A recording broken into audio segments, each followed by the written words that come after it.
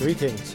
Thank you all for returning to this week's new study episode titled Titus Task in Crete, Part-3. I am Pastor John, welcoming our returning global audience of unchurched, self-study people, as well as those who are part of a church, or anyone looking for greater depths in God's Word with a stronger personal study. We also extend a warm welcome to all our new listeners here for the first time.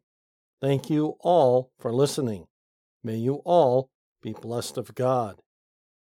Last week, we continued our three-part examination of Titus titled Titus Task on Crete, Part 2, posted on October 9th.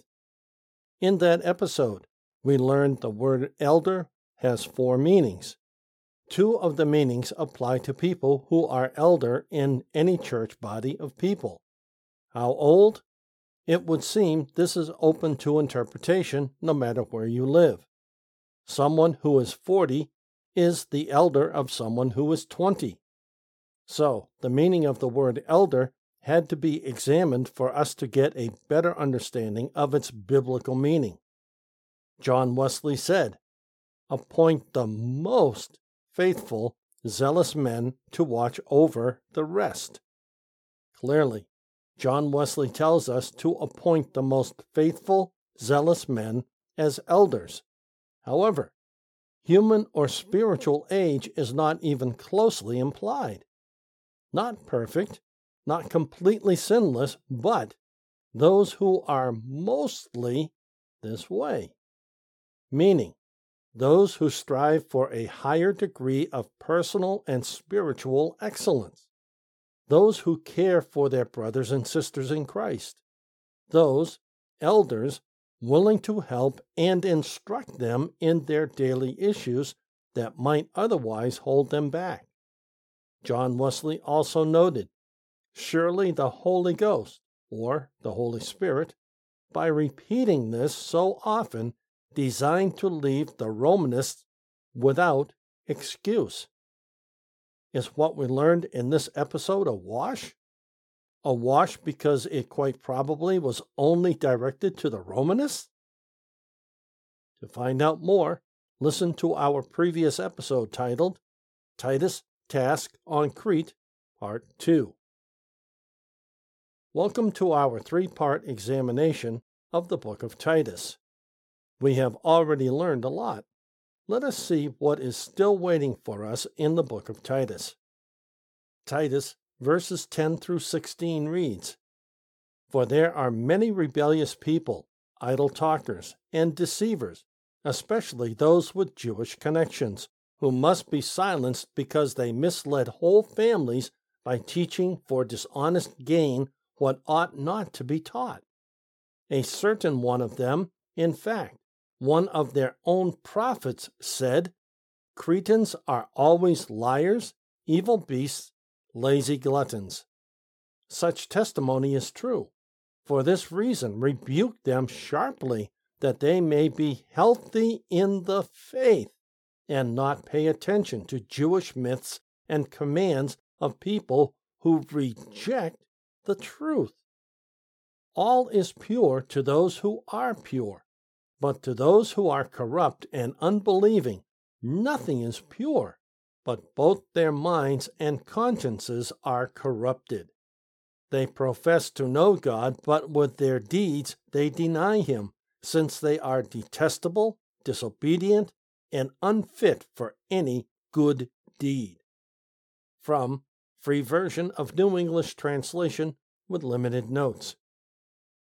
There are a couple comments here that may not be perceived correctly by people today. For instance, verse 10 and 11 are one sentence which says, "For there are many rebellious people, idle talkers, and deceivers, especially those with Jewish connections, who must be silenced because they mislead whole families by teaching for dishonest gain what ought not to be taught." Who must be silenced? Today, we interpret that as only a slightly kinder way of saying that someone should be killed. That is clearly what is not meant by this stern wording. It would also be a sharp contradiction to what is typically taught in the Bible. So, we need to learn better what Paul was writing to Titus. Verse 12 reads, "A certain one of them, in fact, one of their own prophets, said, 'Cretans are always liars, evil beasts, lazy gluttons.'" Verses 13 and 14 is a response to that thinking, which reads, "Such testimony is true. For this reason, rebuke them sharply." Why? "That they may be healthy in the faith, and not pay attention to Jewish myths and commands of people who," what? "Reject the truth." So, understand, as we look deeper in this passage, just what it is we are looking at. Yes, a strong rebuke encouraged by Paul offered to Titus for his instruction to the Cretans, an instruction in those days to make the Cretans better people. Now, starting in verse 10, "For there are many rebellious people, idle talkers, and deceivers, especially those with Jewish connections." Comma. Then verse 11 closes the statement. We will examine verse 11 in a moment. For a clearer understanding on verse 10, we read, "For there are many unruly and vain talkers and deceivers. There are many persons who are indisposed to submit to authority, many who are vain talkers, who are more given to talk than to the duties of practical religion, and many who live to deceive others under the mask of religion. They make great pretensions to piety. They are fluent in argument, and they urge their views in a plausible manner, especially they of the circumcision. Jews, spoken of here as, quote, of the circumcision, end quote, particularly because they urged the necessity of circumcision in order that men might be saved. This proves that there were not a few Jews on the island of Crete. From Barnes' New Testament Notes. While circumcision is not the issue of study here, what we need to note in that last comment by Barnes reads, "This proves that there were not a few Jews in the island of Crete." In other words, there were many Jews on the island of Crete. We should note, too, that it was the Jews of the day, when Paul and Titus were alive, that the argument between Jew and Gentile concerning circumcision was a strong discussion. However, the main focus of this study is not circumcision at all. This portion of commentary was to show that not a couple of Jews of the day, or a few Jews of the day, but many Jews of the day were on the island of Crete. That's all that portion of commentary is used to demonstrate.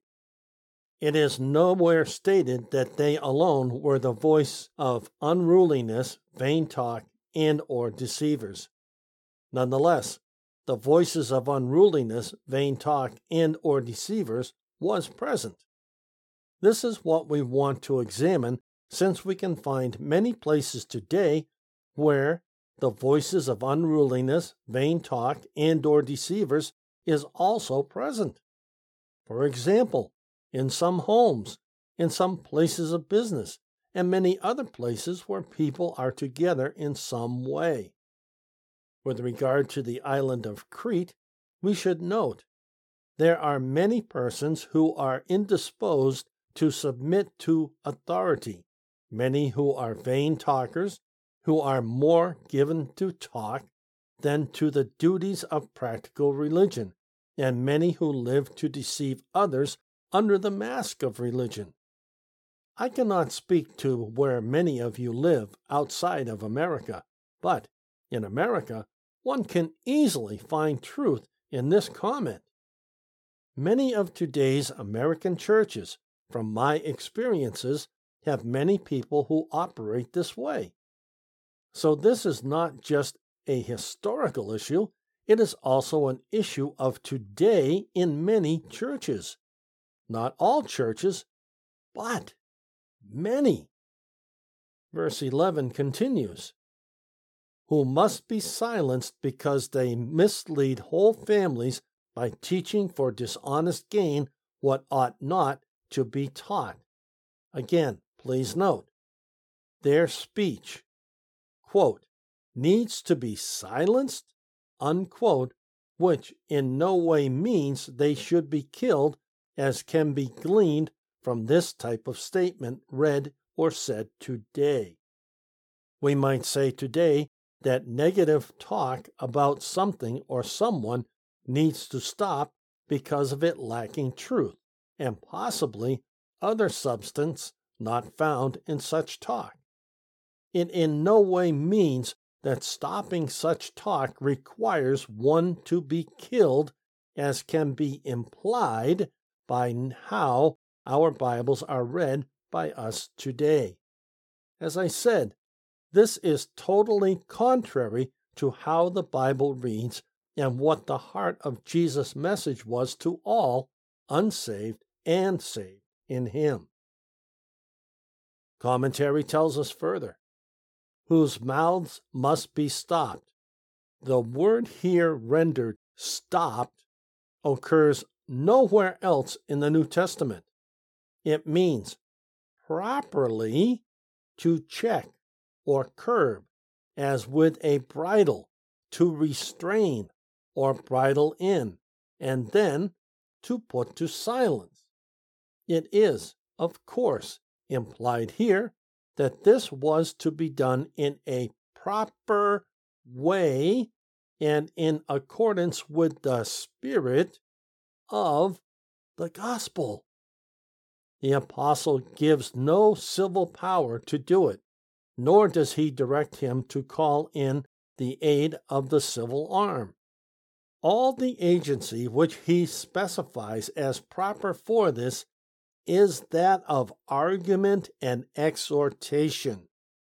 These are the proper means of silencing the advocates of error, and the history of the church shows that the ministers of religion can be safely entrusted with no other. From Barnes' New Testament Notes. Those comments from Barnes should explain very well what is meant in Scripture about silencing someone. If one has a strong and firmly stated argument about something, being contrary becomes very difficult to impossible.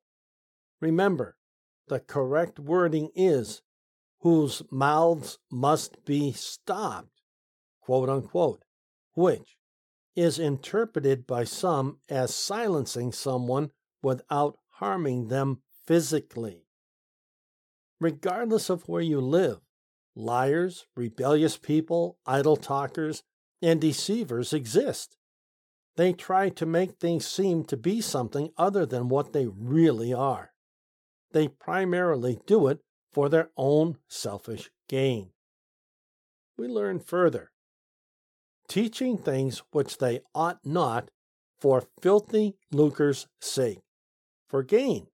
That is, they inculcate such doctrines as will make themselves popular, and as will give them access to the confidence of the people.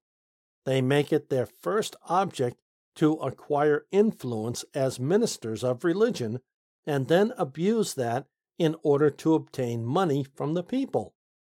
This they would doubtless do under many pretenses, such as that it was needful for the support of the gospel, or for the relief of the poor, or, perhaps, for the assistance of distant Christians in persecution. Religion is the most powerful principle that ever governs the mind, and if a man has the control of that, it is no difficult thing to induce men to give up their worldly possessions. In all ages, there have been impostors who have taken advantage of the powerful principle of religion to obtain money from their deluded followers. No people can be too vigilant in regard to pretended religious teachers, and while it is undoubtedly their duty to contribute liberally for the support of the gospel and the promotion of every good cause, it is no less their duty to examine with care every proposed object of benevolence, and to watch with an eagle eye those who have the disbursement of the charities of the church. It is very rare that ministers ought to have much to do with disposing of the funds given for benevolent purposes, and when they do, they should in all cases be associated with their lay brethren. From Barnes' New Testament Notes. That was a lot to say just how these issues existed in the church of Paul's and Titus' day. However, examining this further, what, if anything, is different today? More pointedly, notice again, they inculcated such doctrines as will make themselves popular and as will give them access to the confidence of the people. They make it their first object to acquire influence as ministers of religion, and then abuse that in order to obtain money from the people. This they would doubtless do under many pretenses, such as that it was needful for the support of the gospel, or for the relief of the poor, or, perhaps, for the assistance of distant Christians in persecution. Religion is the most powerful principle that ever governs the mind, and if a man has the control of that, it is no difficult thing to induce men to give up their worldly possessions. Notice further, this next sentence starts with, in all ages. What does that mean? All biblical ages of present discussion, or all ages both then and now? In all ages, there have been impostors who have taken advantage of the powerful principle of religion to obtain money from their deluded followers. No people can be too vigilant in regard to pretended religious teachers, and while it is undoubtedly their duty to contribute liberally for the support of the gospel and the promotion of every good cause, it is no less their duty to examine with care every proposed object of benevolence, and to watch with an eagle eye those who have the disbursement of the charities of the church. Reading further, a certain one of them, in fact, one of their own prophets, said, Cretans are always liars, evil beasts, lazy gluttons. The quotation here shows that Paul had his eye not only on the Jewish teachers there, but on the native Cretans. The meaning is that, alike in reference to Jewish teachers and native-born Cretans, there was need for the utmost vigilance in the selection of persons for the ministry. They all had well-known traits of character, which made it proper that no one should be introduced into the ministry without extreme caution. It would seem, also, from the reasoning of Paul here, that the trait of character here referred to pertained not only to the native Cretans, but also to the character of the Jews residing there. for he evidently means that the caution should extend to all who dwelt on the island. From Barnes' New Testament Notes. Here we see the onus on those who are in charge, or leaders, in this case Paul and Titus at the very least. Yet it should be no different today. Today's leaders should in fact exercise the same degree of caution when appointing leaders over God's people so they stay safe from what can corrupt their minds and hearts so they unwittingly fall back into a sinful way of life. Preach the message. Be ready, whether it is convenient or not. Reprove, rebuke, exhort with complete patience and instruction. From 2 Timothy chapter 4, verse 2. We reprove, we rebuke, and we exhort with what? Complete patience and instruction. This is how someone is silenced, if need be.